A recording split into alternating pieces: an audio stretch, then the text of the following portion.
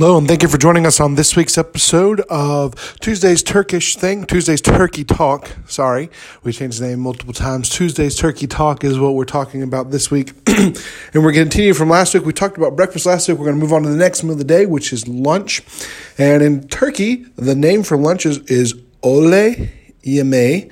If you look how it's spelled, you would think it has both those words have G's in them, but they're called yumshakas in Turkish, and they're silent. And so it's ole, which ole, one one's like ole, ole, ole, ole. Every time I hear it, it makes me think of that, but it's not. It's ole, and then yemek or yemeği, because you're making it a possessive, and it basically means the noon meal. So lunch is what it means. So ole is noon, and then yemek is food, and so that's what it means there. And in Turkey, it's pretty similar to most countries with lunches and stuff like that. There's not like a specific, this is what everybody eats at lunch. There's quite a variety of what people eat, whether it's rice, whether it's soup. A lot of times people just have salad and vegetables, especially during the summer. People eat a lot of things that are cooled, nothing really too hot, because it is already pretty hot in the country. And so during the summer, and you can get to temperatures of 100 degrees Fahrenheit, plus depending on where you're at. And so people sometimes will just eat cold fruits, vegetables, salads, things like that. But a lot of times they'll have pretty basic things from like sandwiches, similar sandwiches like what we would have. They even have fast food. Sometimes people get, McDonald's, places like that. But a lot of times, there'll be some people I've even talked to, they've said, lunch is my big meal. I don't have dinner, so I eat a big meal for dinner or lunch. Some people actually skip lunch and then they have a big meal for supper. It just depends on the person, which is very similar to most places. Lunch is very varied. I mean, breakfast is the only thing that here that's specific. There's of lunch. There's so many different things you can have. A lot of people have these sandwiches, especially when it's not as hot. Even when it's warm, they'll have them called toast. And toast is basically cheese.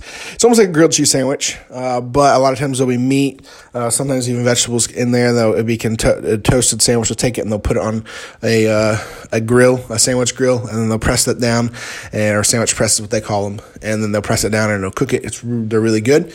But, a big thing, a lot of people, when I've asked them, what do you have for lunch, a pretty common thing that kept coming up would be soup. And lots of different types of soups here, whether it's a lentil soup, whether it's a tomato soup, a bean soup. There's lots of different soups, and soups are pretty popular, especially as it goes into the fall and winter months. People are trying to stay warm, and so they have drink. They actually do. That's something we'll talk about at some point. They don't eat soup here, they drink soup, and so that's something we'll talk about in a future episode about how they use certain words. They don't have words for certain things, so that was interesting when I found that out.